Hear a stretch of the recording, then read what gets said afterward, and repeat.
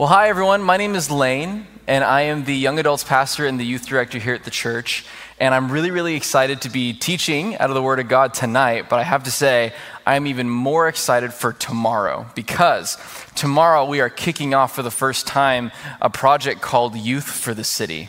And it's going to be happening Friday through Monday, and I am so proud of how hard our team has been working, how excited the students are to go out and serve our city. It's going to be 4 days of learning about Jesus and worshiping God and doing fun activities, but also serving our city, partnering with nonprofits and asking our community, how can we serve you? And I'm just really proud that that's what our youth are doing this summer. I think it's really incredible, so I'm excited for that. But tonight, we are jumping into the second week of a new series we've been in called A People in a Place. And this is a series that is going through the letters that the Apostle Paul wrote to the church in Corinth. Last week, Brad taught on a very famous passage out of the middle of 1 Corinthians chapter 13. It was this famous passage on love. Really great, by the way. If you haven't had a chance to listen to that sermon, I was really moved by it. One of my favorite things that he said was, a supernaturally transformed heart doesn't feel love, it is love. I love that. And I'm grateful that we started there, because this is the idea, it really is the heart of the entire series and at the center of Paul's ministry to the Corinthians, a heart of love.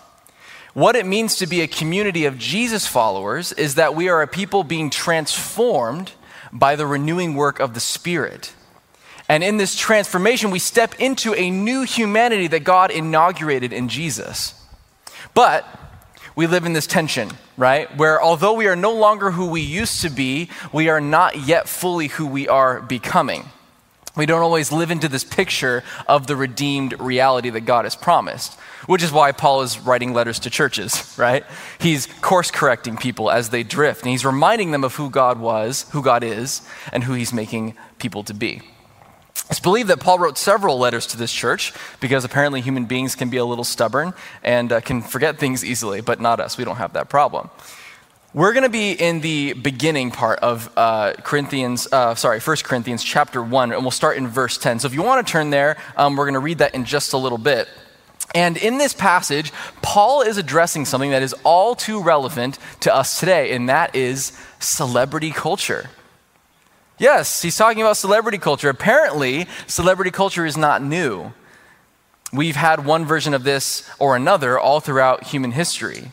Why do we create these systems of celebrity culture? We have this human compulsion to want to elevate people to the limelight, to conjure up someone to save us, to be a symbol of our agenda. And if they don't measure up to that, then we crucify them, right?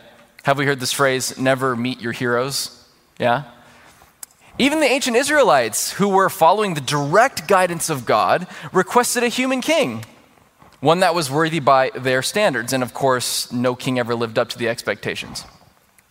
We all have this desire to find someone to aspire to. We like to find someone who embodies what we want to be. But the line between role model and idol can be very thin.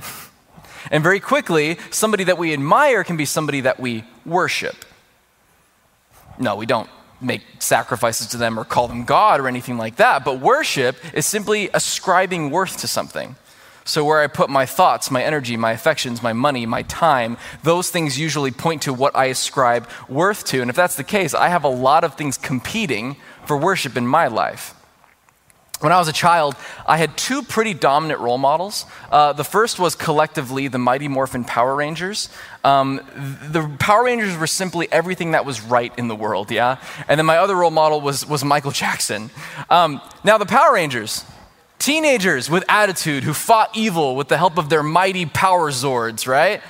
Man, some producer was so smart. They're like, so do Power Rangers use dinosaurs or robots? And some guy was like, let's do both at the same time. Incredible innovation, yeah? As soon as I was old enough to have a cell phone, I downloaded the Mighty Morphin Power Rangers, ringtone on my text messages. Nerd alert. Okay, so I may or may not have owned a Power Ranger t-shirt when I was in college. May or may not, meaning I definitely did. There's a lot going on in this picture. This is me and my wife, at the time girlfriend in college, growing, 11 years ago, something like that. Notice the Avengers posters in the background. This was before the Avengers even came out. This was a historic time, this big team up. And you might see a floral chair in the background there. We may or may not have found that on the side of the road, me and my roommate, and just brought it into our dorm. College is a weird time. All this to say, I really like the Power Rangers.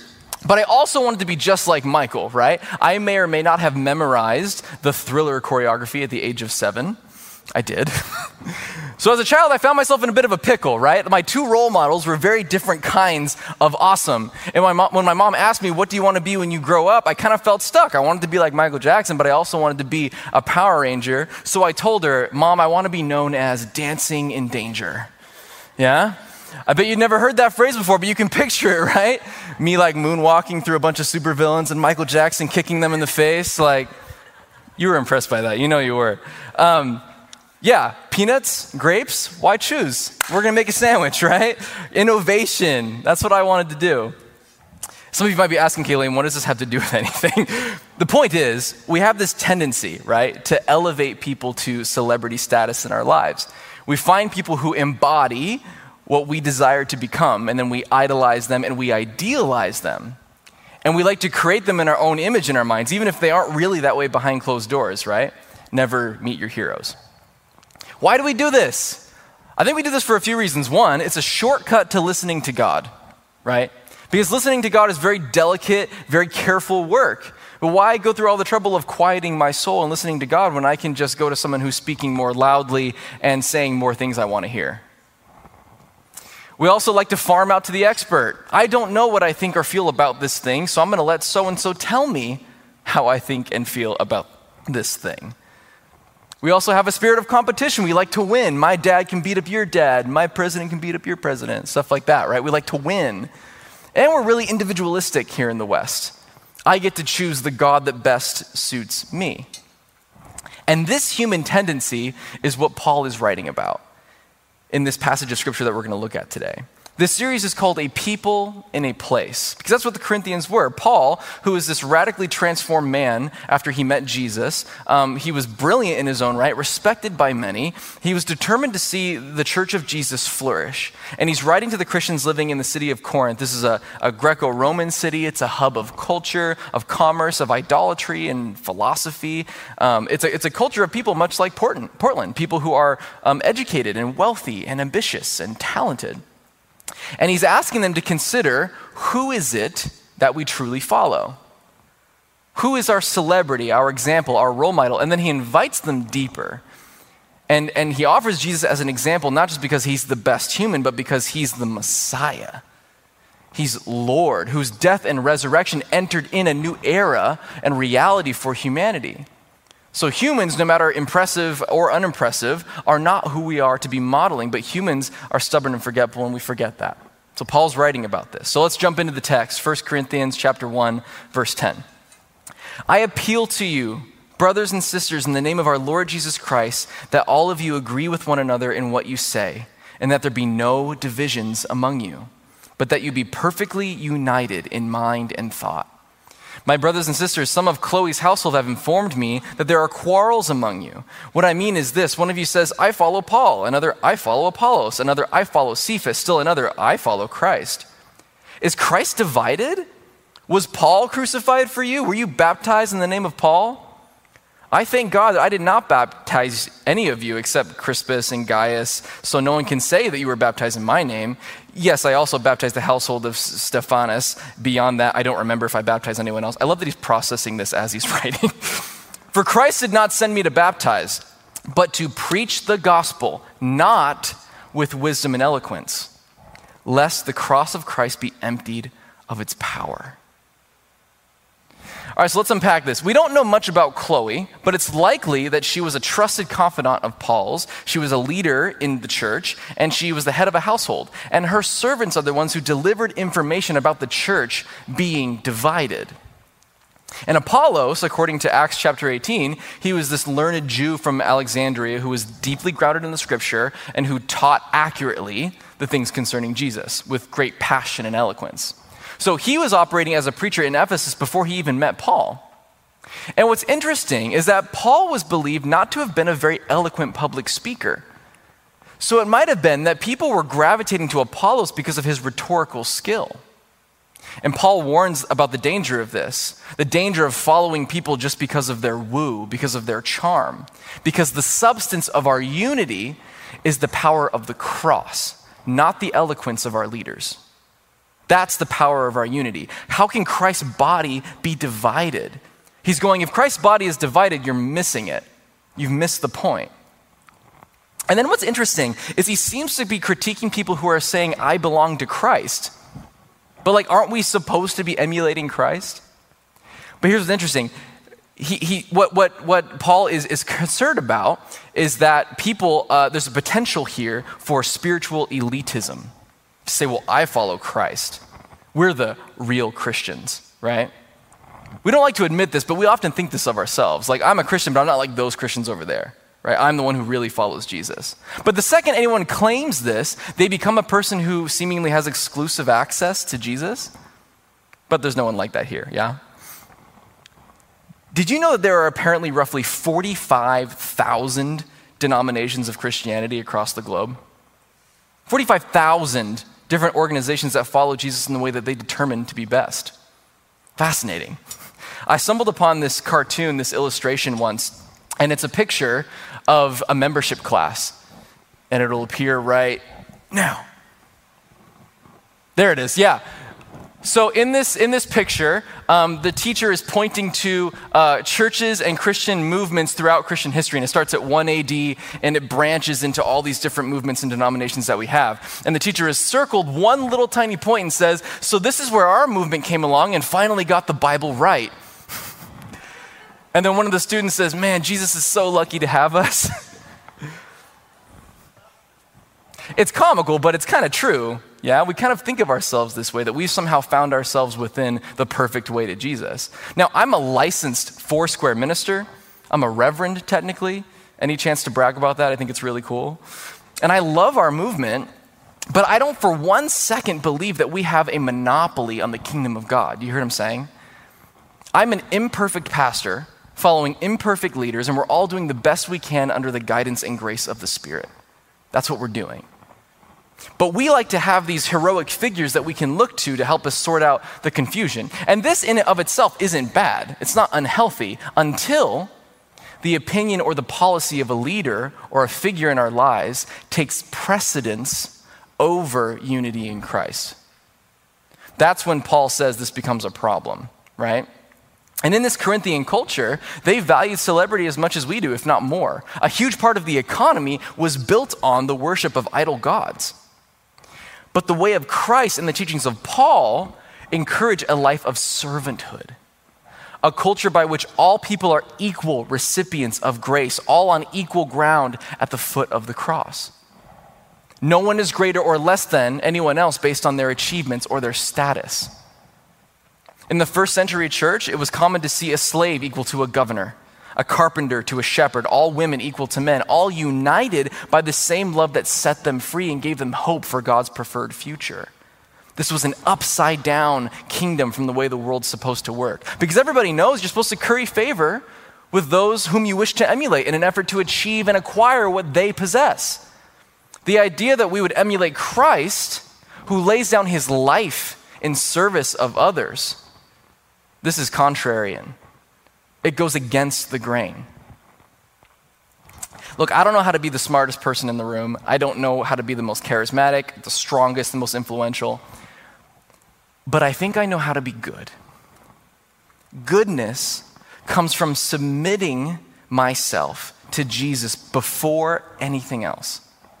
Because me submitted to anything above him cannot be good. Yes, we submit ourselves in sacrificial love and humility to one another and to our leaders, but we never submit ourselves to anyone above Christ. Celebrities are so compelling because they embody who we aspire to become. Or we paint them to be the leader that we can unwaveringly follow, no matter what. They can do no wrong. And we've always had celebrities. We've had these faraway figures that have achieved or been given what we believe to be worthwhile in life. During the lockdown, my wife and I, we binge watched a show. We binge watched many shows, but we binge watched one show specifically about the British royal family, which I did not think I would care about at all, but it was really fascinating. And there was this line spoken by Queen Mary that was both fascinating and terrifying. She said, "Monarchy is God's sacred mission to grace and dignify the earth, to give ordinary people an ideal to strive towards, an example of nobility and duty to raise them up in their wretched lives." Ooh. I didn't like that. Because this goes against everything that we learned about in Leviticus. You remember Leviticus? Say yes, you remember Leviticus. We only spent 400 weeks in it. Yeah, remember Leviticus? The high priests were set apart and underwent these really strict purity rituals only to become filthy and smelly in the service of the community. That's the model that Jesus sets for us. Now, we may not have a monarchy in the US, but we definitely elevate people to royalty in our culture, yeah? Ambitious people have a desire to create this royal example for us to live by, and then we let them. So who is your queen? Who's your royalty? Is it an athlete? Is it a CEO? Is it a political leader? Is it a pastor? But how does Jesus set his example? Does he rest in glory above human suffering and pain in order to give us something to strive for? No, that's not how Jesus does it. In Luke chapter 22, he's talking to his disciples, and it says, "A dispute also arose among them as to which of them was considered to be greatest. Jesus said to them, 'The kings of the Gentiles lord it over them, and those who exercise authority over them call themselves benefactors. But you are not to be like that. Instead, the greatest among you should be like the youngest, and the one who rules like the one who serves. For who is greater, the one who is at the table or the one who serves? Is it not the one who sits at the table? But I am among you as one who serves. You are those who have stood by me in my trials, and I confer on you a kingdom, just as my Father has conferred one on me, so that you may eat and drink at my table in my kingdom and sit on thrones judging the 12 tribes of Israel.'" What's he saying? He's saying that the reigning and ruling alongside Jesus, that his rule and his reign is fueled by service, by humbling oneself in the service of others. In Matthew 20, Jesus said, "The Son of Man did not come to serve or to be served, but to serve." A young man, about 18, 19 years old, I was talking with him recently, and he said that in his experience, it's taught him that everyone is simply living to get theirs. And they'll pretend to care about you, but ultimately they just want to use you to achieve their own goals. And he meant it. And that broke my heart, because that's what his experience has told him about people. The Avengers antagonist, Loki, he calls this a mad scramble for power.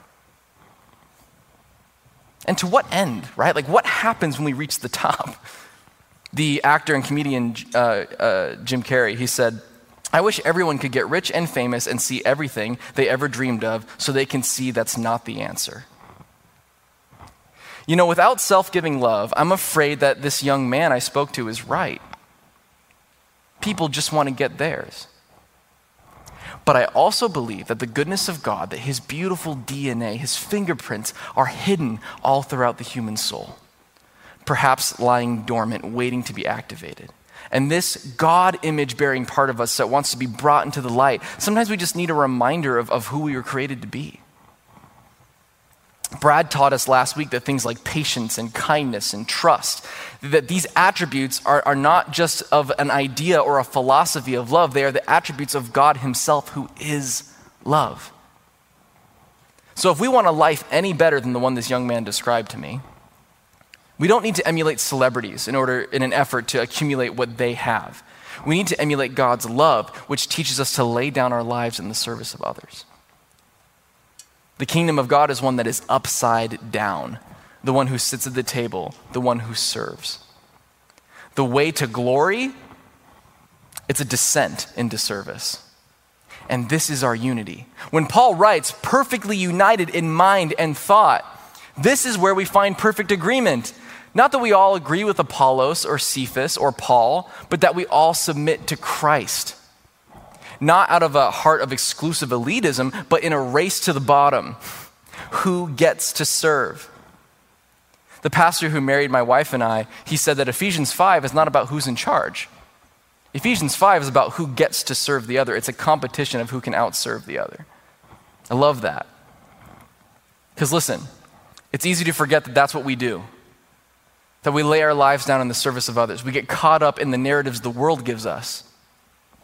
Liberals and conservatives, progressives and fundamentalists, evangelicals and secularists, leftists and rightists, communists and capitalists, socialists and nationalists, Pentecostals and cessationists. These are not the categories by which we discern the world. These are the systems that we have been given by those who carry influence. But human beings are far too complex, far too nuanced, and far too beautiful for these polarizing narratives. Friends, have we found ourselves in a place where we are being discipled by the culture more than we're being discipled by Jesus? Maybe we need to remember that we are not first citizens of the United States. We are exiles in a foreign land. This country, which I love, where I live, is not my home. At least not my home the way that it's supposed to be. We've been so conditioned to see ourselves as boxes on a ballot that we've forgotten that we are a people in a place. Have we been deceived? Don't we know that I can do far more work for the kingdom in a day-to-day with the people right in front of me than I can every 4 years in a voting booth? We can spread so much more light and love being present to the people in our lives than we can being distracted by clickbait media. Followers of Jesus are not consumers, we are commissioned. We are on mission, sent wherever we put our feet to be ambassadors of the kingdom of God. A kingdom that is not built on power and acquisition and the loudest voice, but rather on self-giving love, humility, and service. These world's leaders are not good enough. Our pastors are not smart enough. Our governments are not strong enough. So our hope, our allegiance, our affection must be rooted in something that is beyond this world. Any human glory that we glimpse on this side of eternity is but a glimmer. It's a dim reflection of the glory that awaits us. Our only way to healing, our only way to love, what unites us perfectly in thought and mind is not that we agree on which policy or leader will enact the most good for the most people, but rather that we agree that no policy or leader will ever enact as much good as our perfectly loving Jesus. If there is something happening in your world that breaks your heart, stop waiting for some leader to do something about it. Jesus did something about it when he sent you. Don't wait for your leaders to become the everything Jesus is already. Trust that Jesus in you is bringing about the redemption and reconciliation of all things. Friends, we need to stop standing in boastful arrogance and judgment of our leaders, and we need to start kneeling at the feet of those whom Jesus wants to serve. That is our first priority. Now, does this mean we don't contend for justice or fairness or accountability? No, of course not. We should be present and engaged in public policy and investing into choosing our leaders. But here's the difference. We should never make the mistake of trusting in those systems or waiting for those systems to bring about the kingdom of God. Any good we enact on the earth is a signpost pointing to God's redeemed world. When we look to Jesus, we're talking about a peace that transcends understanding. A peace that empowers a human being to be tortured and killed in the face of betrayal and malice, because it's not about winning by the rules of the evil one. It's about losing with faith in the one who is good. It's about choosing to die 1,000 deaths while clinging to love, rather than winning a single fight by playing by the enemy's rules. Who are we fighting? Paul makes his appeal in his letter by saying brothers and sisters. This is not an arbitrary greeting. Look into the face of the most radical liberal, of the most stubborn fundamentalist. It's the face of your brother. It's the face of your sister, of your mother, of your father. It is a bond stronger than blood, a bond created in the depths of God's being. Jesus' prayer was that we be one as he and the Father are one. Do we understand what that means? It means that we're invited into a unity and a bond that is so much stronger than anything DNA can give us. And never in a million years or a billion lifetimes should we ever do anything to jeopardize that family. Can we set aside our echo chambers? We endeavor to find the influential voice, the PhD, the charismatic personality that's going to agree with what we think. But you can find a PhD, an eloquent leader who will reinforce anything you want to say. It's true. If you want to say that the Holocaust never happened, there's a PhD out there who will say that. If you want to say racism isn't a problem and never was a problem, there's a PhD out there that will say that for you. If you want to say the earth is flat, unfortunately, there are lots of PhDs out there that will say that for you. And this is why the kingdom of God is not built upon and does not rely upon people who talk good and do good book learning. That's not what it's about. Jesus was arguably the most effective and eloquent teacher the world has ever seen. But a lot of people thought he was full of it. Look at what Paul writes in verse 17.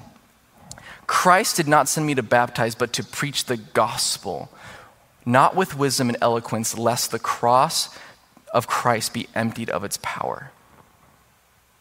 Faith in Jesus is profound and revolutionary, not because it creates perfect leaders and eloquent speakers, but because Jesus' act of sacrificial love on the cross delivered human beings from sin and evil and death. Way bigger story than anything we can conjure up down here. He's saying, don't put your hope in leaders. Don't even put your hope in me. Put your hope in the trust and the power of the cross. It's so interesting. Human beings are simultaneously more precious and valuable than we could ever imagine, and yet not nearly as important as we think we are. We think we can find these leaders with all the right answers, or at least the answers that we want to hear, but nothing we come up with on our own is ever going to be perfect. We believe that Jesus is always offering us another way, a way that breaks our limited categories and brings about restoration on a level that we were not prepared for. His plan is always bigger, always better than anything we can come up with on our own. Any policy we can conjure up, it's better. This is unity. This is unity. When we can look at the systems the world gives us, those solutions the world gives us, and we can accept them for what they are, a glimmer, a faint reflection of the bigger vision that God has for our fully redeemed world. Paul's correction to the Corinthians, it suggests some essential questions for us. And I think if we ask these questions, it'll help us to receive Paul's words for us. Who are we listening to? What experts have the most influence over our lives? What podcasts, news programs? Is it the Bible? Is it God's word? Is it the Holy Spirit? Or is it Fox? Is it CNN? Is it social media influencers? Where do we find our wisdom? And how does it help us foster unity and holiness of Christ's body? Because if it causes division, it's not wisdom. Why are we, as a part of Christ's body, who is undivided, so easily swayed into divisive bickering by provocative rhetoric? James, remember the book of James? Be quick to listen, slow to speak, slow to become angry. These questions that we're asking, they may seem impolite, they may bug you a little bit, but it's not unloving. Like Paul, we need to be willing to confront hard realities and hard questions and the harsh realities of our failings. We can't stray away from hard questions. So friends, can we set aside bickering and division? Christ is not divided, so if we are in him, we cannot be divided. All of us, however remarkable or unremarkable, are equal recipients of grace and dignity, equal recipients of God's love. And it is Jesus that redeems the world. Not any political leader, not any influencer, not any pastor, not any celebrity, not any idol. In those things we cannot put our hope. Our hope is found in the work of Jesus, his death, his resurrection. So the next time you find yourself divided against a brother or a sister, take a deep breath. Lean back on the fact that you are a part of Christ, and therefore, if they are a part of Christ, they are a part of you. And you are both on equal footing at the foot of the cross, racing to the bottom saying, how can I serve you? Can we stand together?